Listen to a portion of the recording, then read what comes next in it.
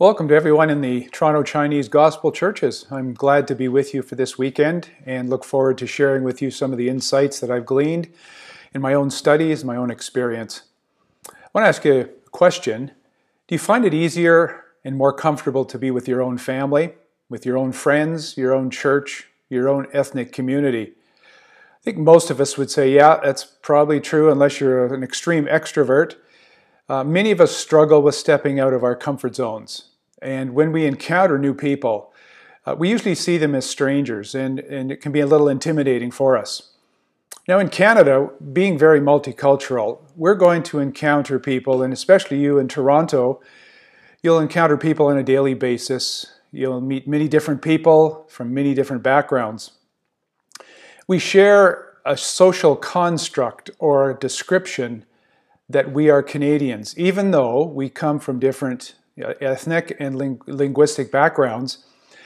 We are all the same as Canadians.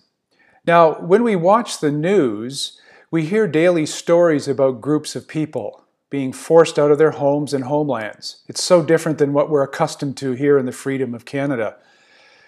Many are choosing to leave because of threats and conditions. And for many of them, leaving is less dangerous than staying in their own countries. There's hundreds of thousands that are on the move, even as I'm speaking to you, from country to country, within continents, and from continent to continent. All of them are seeking some kind of safety and shelter, work for themselves, and even a future for their children. Obviously, their preference would be to stay in their land of birth. But for them, at this moment, that's too dangerous. In a book called Refuge Reimagined, and I have this book here for you just to look at, by Mark and Luke Granville. Mark teaches at Regent College in Vancouver. In their book, Refuge Reimagined, they say this: we have in mind a wide range of people, anyone forced to flee his or her home to seek safety or sustenance elsewhere. Now, we would give a variety of names to these people that would be considered refugees. We would call them sometimes asylum seekers, or they've been called displaced persons, trespassers in a negative way, and even more negative, illegals, as some have tried to declare them to be. And it goes on and on. Canada has made an official announcement that they are calling these refugees, these people coming to seek help and to seek a new home, they're calling them new permanent residents. Now, I'm involved with a ministry in Fort Erie called Matthew House, and we have given them in our mission statement and in our practice and in our relationships with them the name newcomers. We want them to feel that they're coming to something new, but they're also coming to something that can become home. Now, it's interesting when we read the United Nations Human Rights Commissions on refugees and their statistics. They're advocating there's about 79.5 million people forcibly displaced worldwide at this time. Now stop and think about it. Canada's population is about 37.5 million in the 2019 census. Now, of that 79.5 million, about 47.5 million are what they call internally displaced, within their own home, their own countries, their own dwellings, their own homelands. And up to 26.33 million refugees are on the move, seeking somewhere to live, not their homeland. There's about 4.2 million asylum seekers residing right now in 79 countries by the mid-2020. Now, the interesting thing and the sad thing is that almost half, about 40% of this world displaced peoples are children. And 68% of these refugees are just from 5 countries, from Syria, Venezuela, Afghanistan, South Sudan, and of course we know of Myanmar, where our brother Laval is serving as well. Now, Canada, wonderfully, is projecting, and as soon as all the COVID restrictions are lifted, to welcome in about 1.2 million people, refugees, newcomers, in the next 3 years. These are people that are loved by God. They're the most vulnerable victims. They're at the mercy of usually male dictators, regimes that are self-serving, caring only about power and wealth off the backs of the oppressed, usually their own countrymen. And these dear people are then forced to flee or choose to flee the violence and the war, the starvation in their homelands. Many have died in the journey to freedom, and we've heard stories, tragic stories of this. They're usually bounced from state to state, living in strange lands as outsiders, living in camps, often for months or years, often under appalling conditions, suffering poverty, starvation, and feeling the prejudice of being those outsiders. Now, our human nature, which is basically, without Christ, self-oriented, and our experiences have given rise to what's called xenophobia. Now, this is a compound word with the Greek language, and the first part of the compound word is xenos, which means stranger. And then, of course, the word phobos we get phobia from, which means fear. And it gives us the word, the fear of the stranger, or fear of those we don't know. And fear is usually started and continued by false information, prejudice, ignorance, stereotypes. And too often, we excuse our responsibility and the privilege of welcoming newcomers with false excuses and even our fears. We say this, oh, they're going to bring their own culture and religious beliefs into our country, and they're going to try to change us. Or we might say, they're going to take away our jobs and our education opportunities from us Canadians. Or we might say, they're going to drain our social welfare system, and they're going to do, what the jobs that what our Canadians could do and just draw on the welfare system. Well, the reality is that most newcomers don't do that. It's the opposite that's actually true. They actually contribute as much as those settled here in our own country. Now, Pope Francis said a number of years ago, he said this, there's a growing globalization of indifference where no one in the world feels responsible. And we can use those excuses. But I want to just illustrate this with my own daughter, Elizabeth. She's a school teacher in the Niagara region, and she's been involved for quite a few years in the community efforts to bring Southeast Asian families into the Niagara region. And most recently, she was involved with bringing in a Syrian family, not of the Christian faith, but a wonderful family with a few children, and they were there settled in the Niagara region. The interesting thing is that they became small business owners of a specialty chocolate business, and they have become an integral part of the community in the Niagara region. And I've tasted their chocolates, I've seen the product, and they're a wonderful family. And we can't use the excuse in that they're going to just draw on the welfare system. They're contributing, they're part of our culture. So we must be careful not to create an us and them way of seeing newcomers, or that they're not family. Now, as we take steps to get to know others who are these newcomers, we're going to see that they're very much like ourselves. They have their own families. They have their struggles. There's humorous things in their lives. There's stories and many interesting differences that we can learn. Now, up to this point, I've reminded you of what's happening to many people in our world and how refugees are often seen and treated. But what I want to do now is to show you how God is establishing a new kinship relationship among humanity, not based on biological family or ethnicity, but something which goes beyond biological and ethnic connections. And I think this is an important and it's a wonderful truth. Mark and Luke Granville, in their book, which I showed you a few minutes ago, bring this out very strongly. This book that they have written has been a real eye-opener for myself. It's been recommended by the Refugee Highway Partnership of North America, and of course by Regent College in Vancouver, where Mark teaches. And it's got a lot of Canadian content to it, which I really appreciate because it's something we can relate to. Now here's what they state in their book.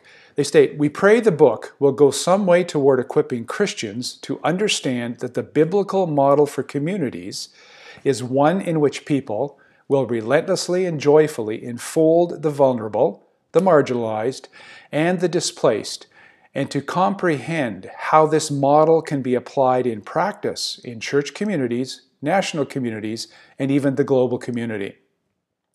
Now, on page 9 of their book, they state this, that They say, our relationship with newcomers, both biblically and culturally, can be like that of kin or kinship, like family. It's more than biological or ethnic, though. And so they're redefining and broadening the term of kinship and of family even. Now, kinship and even family is a social construct, as we understand it in our cultures. Now, speaking to you as Chinese background brothers and sisters, and I realize that the use of kinship or family is a descriptive idea in your culture, and it's a very complex concept. It's focusing upon all the ways that you relate as an ethnic and biological family. I've done a little research into some articles and some studies, and there is a Chinese author in Yangtze University of China who wrote a paper on this. Their name is Zhu Jingshen, and they've written these words. Kinship terminology refers to the words we use in specific cultures to describe a specific system of familiar relationships. Chinese kinship terminology represents a kind of family-centered social relationship. In Chinese culture, the family is so important that there is a highly elaborate system of kinship terms to describe the relationship between the family members and the relatives. And so as Chinese culture, most would construct relationships based upon bloodline, ethnicity, or linguistic connections. And this way of describing it, of course, is important. It's very important, and it's part of our makeup. But it can become static. It can become closed in. It can become protective and even restrictive. And in some cases and in some cultures, it can become even adversarial. Now, there are many other non-biological ways that kinship is used in our world as well. We use it in relationships like marriage, where two different people, not related by blood, come together. We refer to adoption, someone not of blood, adopted into a family. Close friendships, brothers in arms, sisterhoods, religious orders.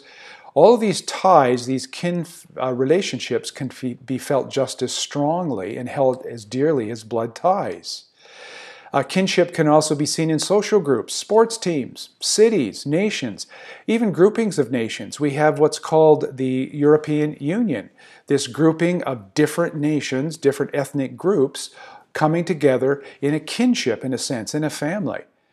The global community is even referred to as the Global Brotherhood. Kofi Annan, the UN Secretary General in '94, referred to that in the Rwandan genocides, calling on the Global Brotherhood to come to the aid of those. Now, Mark Glanville quotes another sociologist in his book, Marshall Sahlins, in his writing, What Kinship Is and What It Is Not. And Sahlins says this. He concludes that kinship is simply the mutuality of being. Kinfolk, he suggests, are persons who belong to one another. They're parts of one another. They're co-present in each other's lives. Their lives are joined and interdependent. And of course, you can see from this that you don't have to have blood relation to be this way. Well, we're going to look at another construct that is given to us, and this is a biblical construct of kinship. And again, the Glanvilles go into this, and I've done my own research on this over the years as well.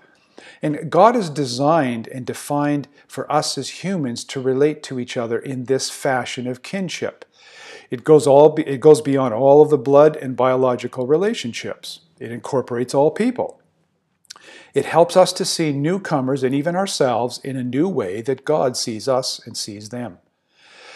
Now, it starts in creation. Of course, in Genesis 1:26-28, those famous verses of God creating us, it says, God said, let us make humankind in our image, in our likeness, so that they may rule over the fish in the seas. And God gives them the responsibility of being his co-rulers, his icons on the earth, representing himself there. And even the naming process in ancient literature has to do with the fact of ruling over something. And we find then that God, when he created mankind in his image as male, female, as humanity, his original intent for this was to create humanity as his representatives, co-rulers, and these were the commonalities that were shared. These were the shared experiences. So there was a kinship there. But we know in this sense that humanity has failed. We read this in the early chapters of Genesis with rebellion, and then subsequently separation from God, and then separation from each other. We see murder, we see death, destruction, we see arrogance and pride, we see wars and violence. And in Genesis chapter 10, we see that rebellious humanity then attempts to form a new kinship, one that's based upon rebellion against God. Now, subsequently to that, God judges them. He judges humanity. He confuses them with multiple languages, different ways that they could not understand each other. They were divided. They couldn't work together anymore. And then ultimately they were scattered upon the face of the earth. Now, God continues to work out his plan because he's going to reconstruct humanity. He's going to give us a new kinship, which he originally planned in his creation. And so he's going to reconcile humanity back to himself and also to restore us back with each other as kin. Now, this theme of God's restoration to a new kinship is going to be repeated throughout the biblical narrative of God, and it's the core of our being as God's people. We go into Genesis 12 and we see that God chooses one man, Abraham.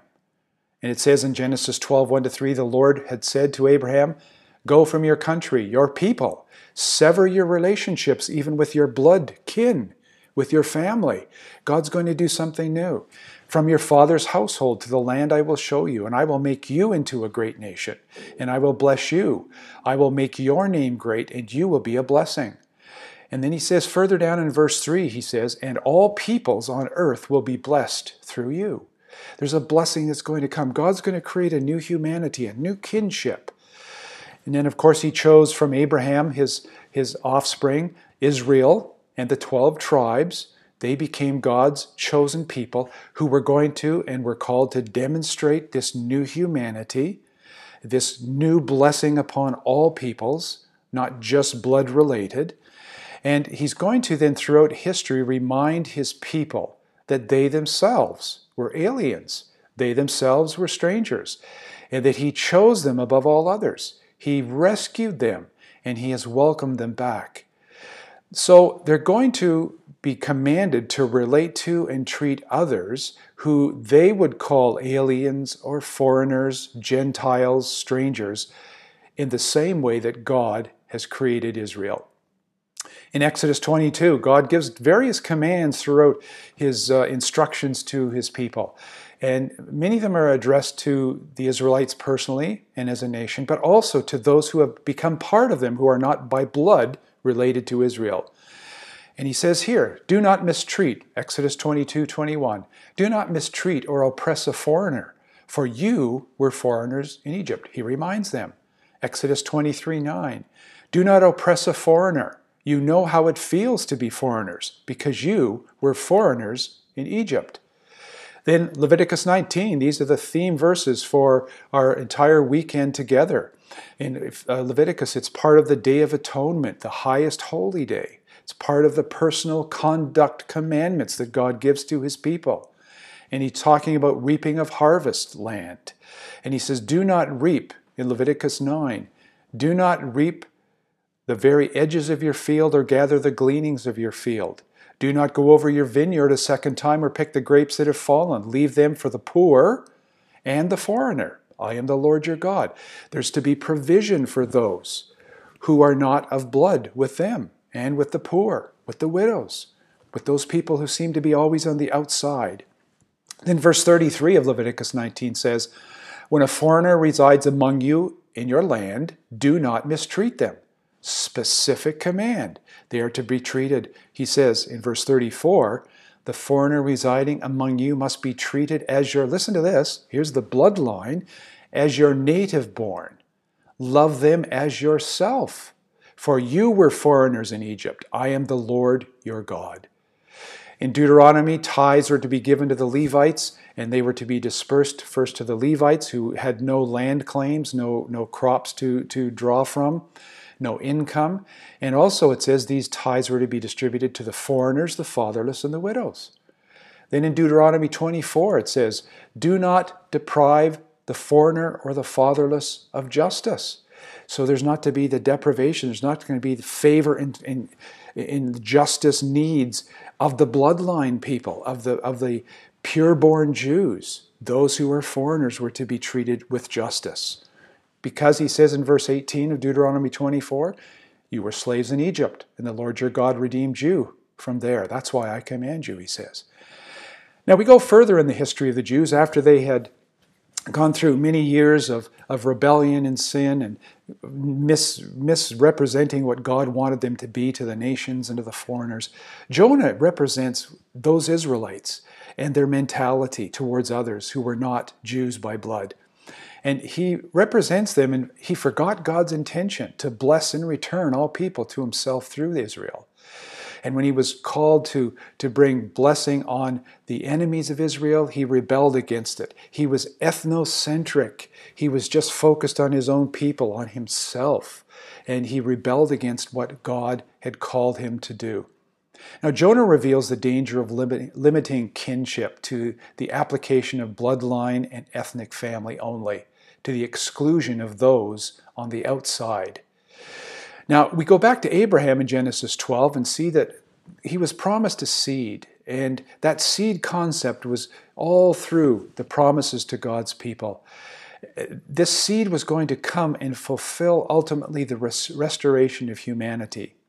Israel failed to do this.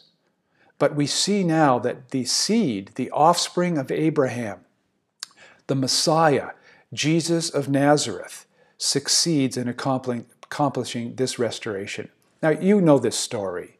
This is not something new that I'm telling you, but I want to remind you in this context of what God is doing and what he wants us to do in relationship to those who are not bloodline related to us, ethnically related to us, strangers, refugees. Through the incarnation as humanity, through the cross, that suffering, death on our behalf, and the resurrection, Jesus now enables humanity to relate again in a new kinship relationship. And that's interesting. God has been working intentionally to bring us back to himself in a new relationship with him, but also with each other. And it's not going to be blood related. Jesus calls his people to live out this new kinship relationship. In Matthew 25, Jesus, in one of his exhortations to his listeners, said, I was hungry, you gave me something to eat. This is Matthew 25, 35 to 40. I was thirsty, you gave me something to drink. I was a stranger, there it is, and you invited me in. I needed clothes, you clothed me. I was sick, you looked after me. I was in prison, you came to visit me. Then the righteous will answer him, Lord, when did we see you as a stranger, hungry, thirsty, in prison? The king will reply, truly I tell you, whatever you did for one of the least of these brothers, notice how he calls them, these brothers and sisters of mine, you did it for me. You see, there's a new definition of kinship here, related to Christ, related to him. Of course, we read the story of the complete reversal of this kinship concept, and we see in the Luke 10, 25 to 37, the parable of the Good Samaritan, where Jesus creates a kinship between an outcast and a bloodline Jew in his rescue and his preservation of this Jewish man. And it's an amazing story.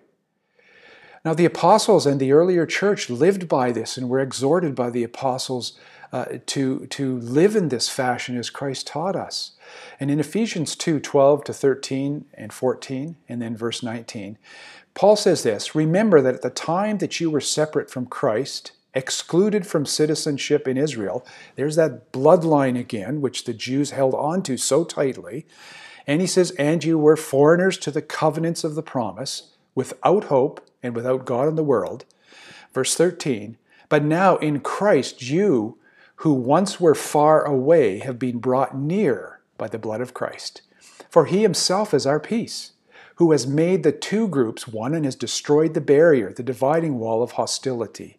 Now this is Jew and Gentile, but it's bloodline and non-bloodline people. They're coming together as a new humanity.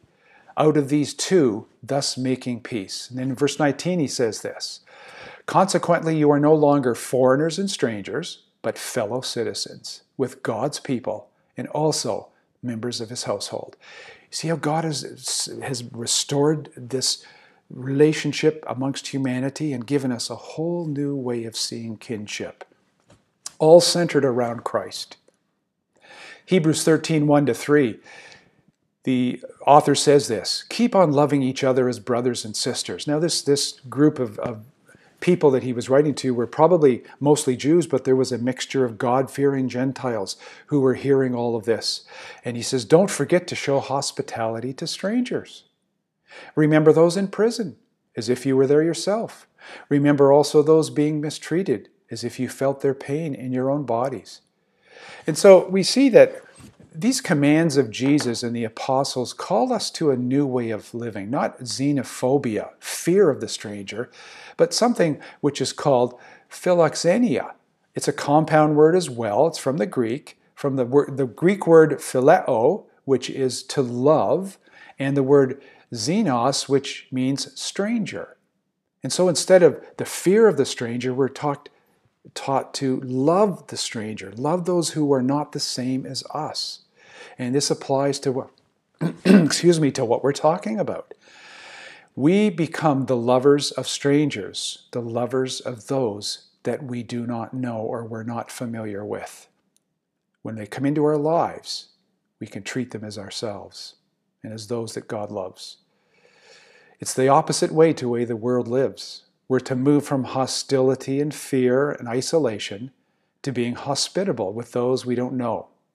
And we're to move even further to where we can welcome them into our families and even eventually into the family of God.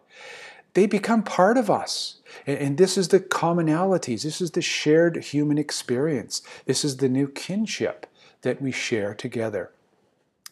Let me illustrate this for you. My sister, Gail, who lives in Hamilton, has been involved herself in welcoming many people, actually, refugee families in the Hamilton area. But one particular young girl from Africa came into the Hamilton area. Her name was Emma, and her young baby, Malachi, came in from Africa as this shy young girl who had no one to know or to care for. And my sister took her in.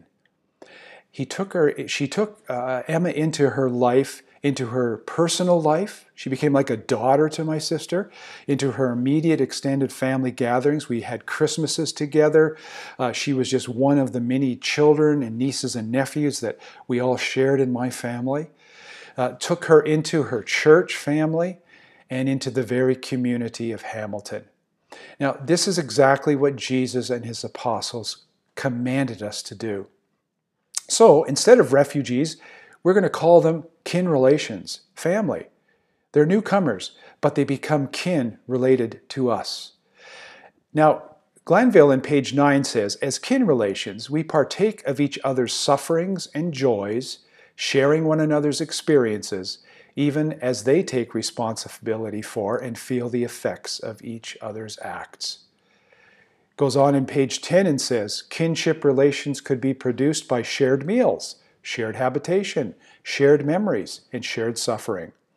And they emphasize that the use of kinship as a descriptor for non-blood relationships should not be thought as something that's merely metaphorical or symbolic.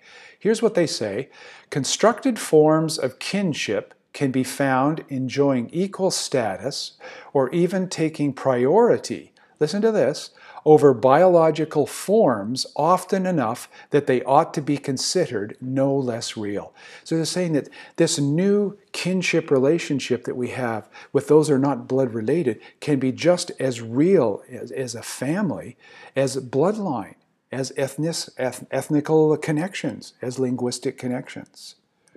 So in all of this, what does God require of us? And you're going to have some time to discuss some different issues in the workshops. But I want, first of all, for us to recognize the relationship of kinship with all humanity that we have. We're image bearers of God. All of us, all equal. I also want us to recognize the relationship of a new and full kinship that we have with fellow Jesus followers. We are now part in Christ, when we trust Him, of God's newly created humanity.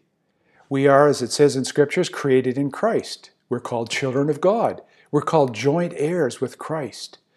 This is a new kinship and a sharing of all the commonalities of the faith and the life in Christ, the hope and the future. Because of this new kinship with all followers of Jesus from every tongue and tribe and nation, we can welcome others into, and we can live with them as kinship family as well.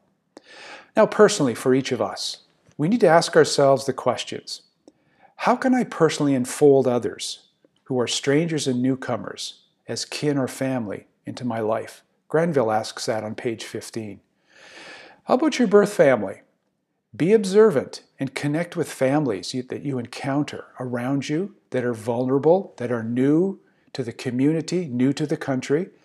Look for and work on ways to help this new kin, these new family, if you want to call them, to settle and make a new home.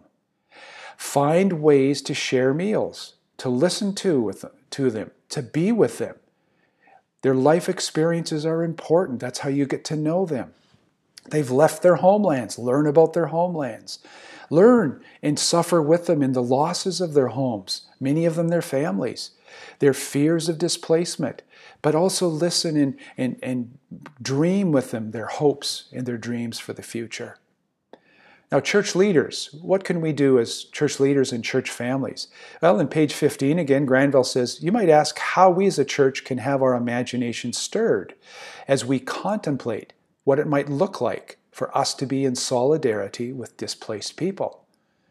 We could also find ways to welcome them into our lives, into our families, our church family, our cities, and our country. We can also, I believe, look for ways to model and advocate as church leaders for our church families to be generous, to be welcoming, to love the strangers in our local communities. And we could even challenge the prevailing fear and antagonism that is in human nature all around us towards refugees, these newcomers. I think as leaders as well, we can find ways to begin to teach and to mentor. I just again bring you back to this resource, and I'm going to be sending this material to your missions committee so they have all the details of this book, Refuge Reimagined, Biblical Kinship in Global Politics. It's a wonderful study for groups who can look at this issue as churches and as families. I think we can also help others connect with ministries who are already doing this kind of ministry. One I've referred to, and there's many more, but this one I have connected with in the past. It's called the Refugee Highway Partnership of North America. We can also release our church families as leaders to partner with them. We don't have to reinvent the ways to try to bring people and welcome them into our lives. We can partner with these ministries that are already doing it and use their resources. Now, as groups of churches, there's 7 I'm speaking to, you can appreciate and advocate with our political leaders to continue to open up more opportunities, to increase the numbers being invited to our homeland. And this is where it's a threat to us. All of the excuses and the fears that we might see come of this. These wonderful people will come and contribute. And we want to see more of them come to be free from the oppression and the fear that they've been living with. The Glanville brothers advocate in their book that there could be 10 times more each nation setting goals. And I think that's an important thing. Now, older generations, encourage the younger generations in your biological families, in your church families, who are living in both worlds, to continue to welcome newcomers into their lives and your lives, into your churches. Bless them. Don't discourage them. Allow them the freedom of time for new kinship relationships. Please, don't lay upon them, these younger generations living in both worlds, meeting these people, living with them, being exposed in so many ways to so many different kinds of people. Don't lay upon them the demands to always be with you. Now, I know it's important to honor parents and honor family, But we've also now got a new kinship, a bigger family. And that's so important as well. It's the family that God wants us to invite people into. Don't have them just look after you. Don't have them just only provide for you, the older generations. You, be hospitable yourselves. Welcome people. Invite them into your lives, into your families. Yes, there may be some communication difficulties. There's multiple languages and there's the unknowns of getting to know someone else, but try to communicate with them, even with a smile. Something that a smile does is amazing. I greet all the workers in our community that I encounter who are from Mexico, working on the farms around my home, in all the nurseries and the farms. I greet them. I've learned some Spanish, and I greet them. And when I say, welcome to them, and how are you today, or this afternoon, or this evening, and whatever terms I use, they just light up and they respond. It's amazing. And that's all I do. And I'm getting to know some of them as I encounter them walking here and there. And so do this. Handshakes, greeting them in your own language, attempting to do this. Also, pray for those in your family, in churches, who have the opportunity to welcome others. This is an amazing thing. Now, I've given you some information. I've given you some ideas. I've put some seed thoughts, hopefully planted in your thoughts and in your minds, in your churches, in your leadership. And may God bless you as you look out beyond yourselves, as you seek to be those who are welcoming to those who are newcomers, those who others want to push away. There's many who are not even in churches who are doing this. And in a sense, many of them put us to shame. So let's make a commitment to doing whatever God wants us to do as individuals, as biological families, as churches and leaders, to be a welcoming community and seek out those who are coming to our land, Canada, this land of freedom and opportunity, to just be welcomed and to feel like this is now their new home and we are now their new family, expressing to them the love of Jesus Christ. God bless you, and may your workshops later on today just be so fruitful. Blessings. Thanks a lot.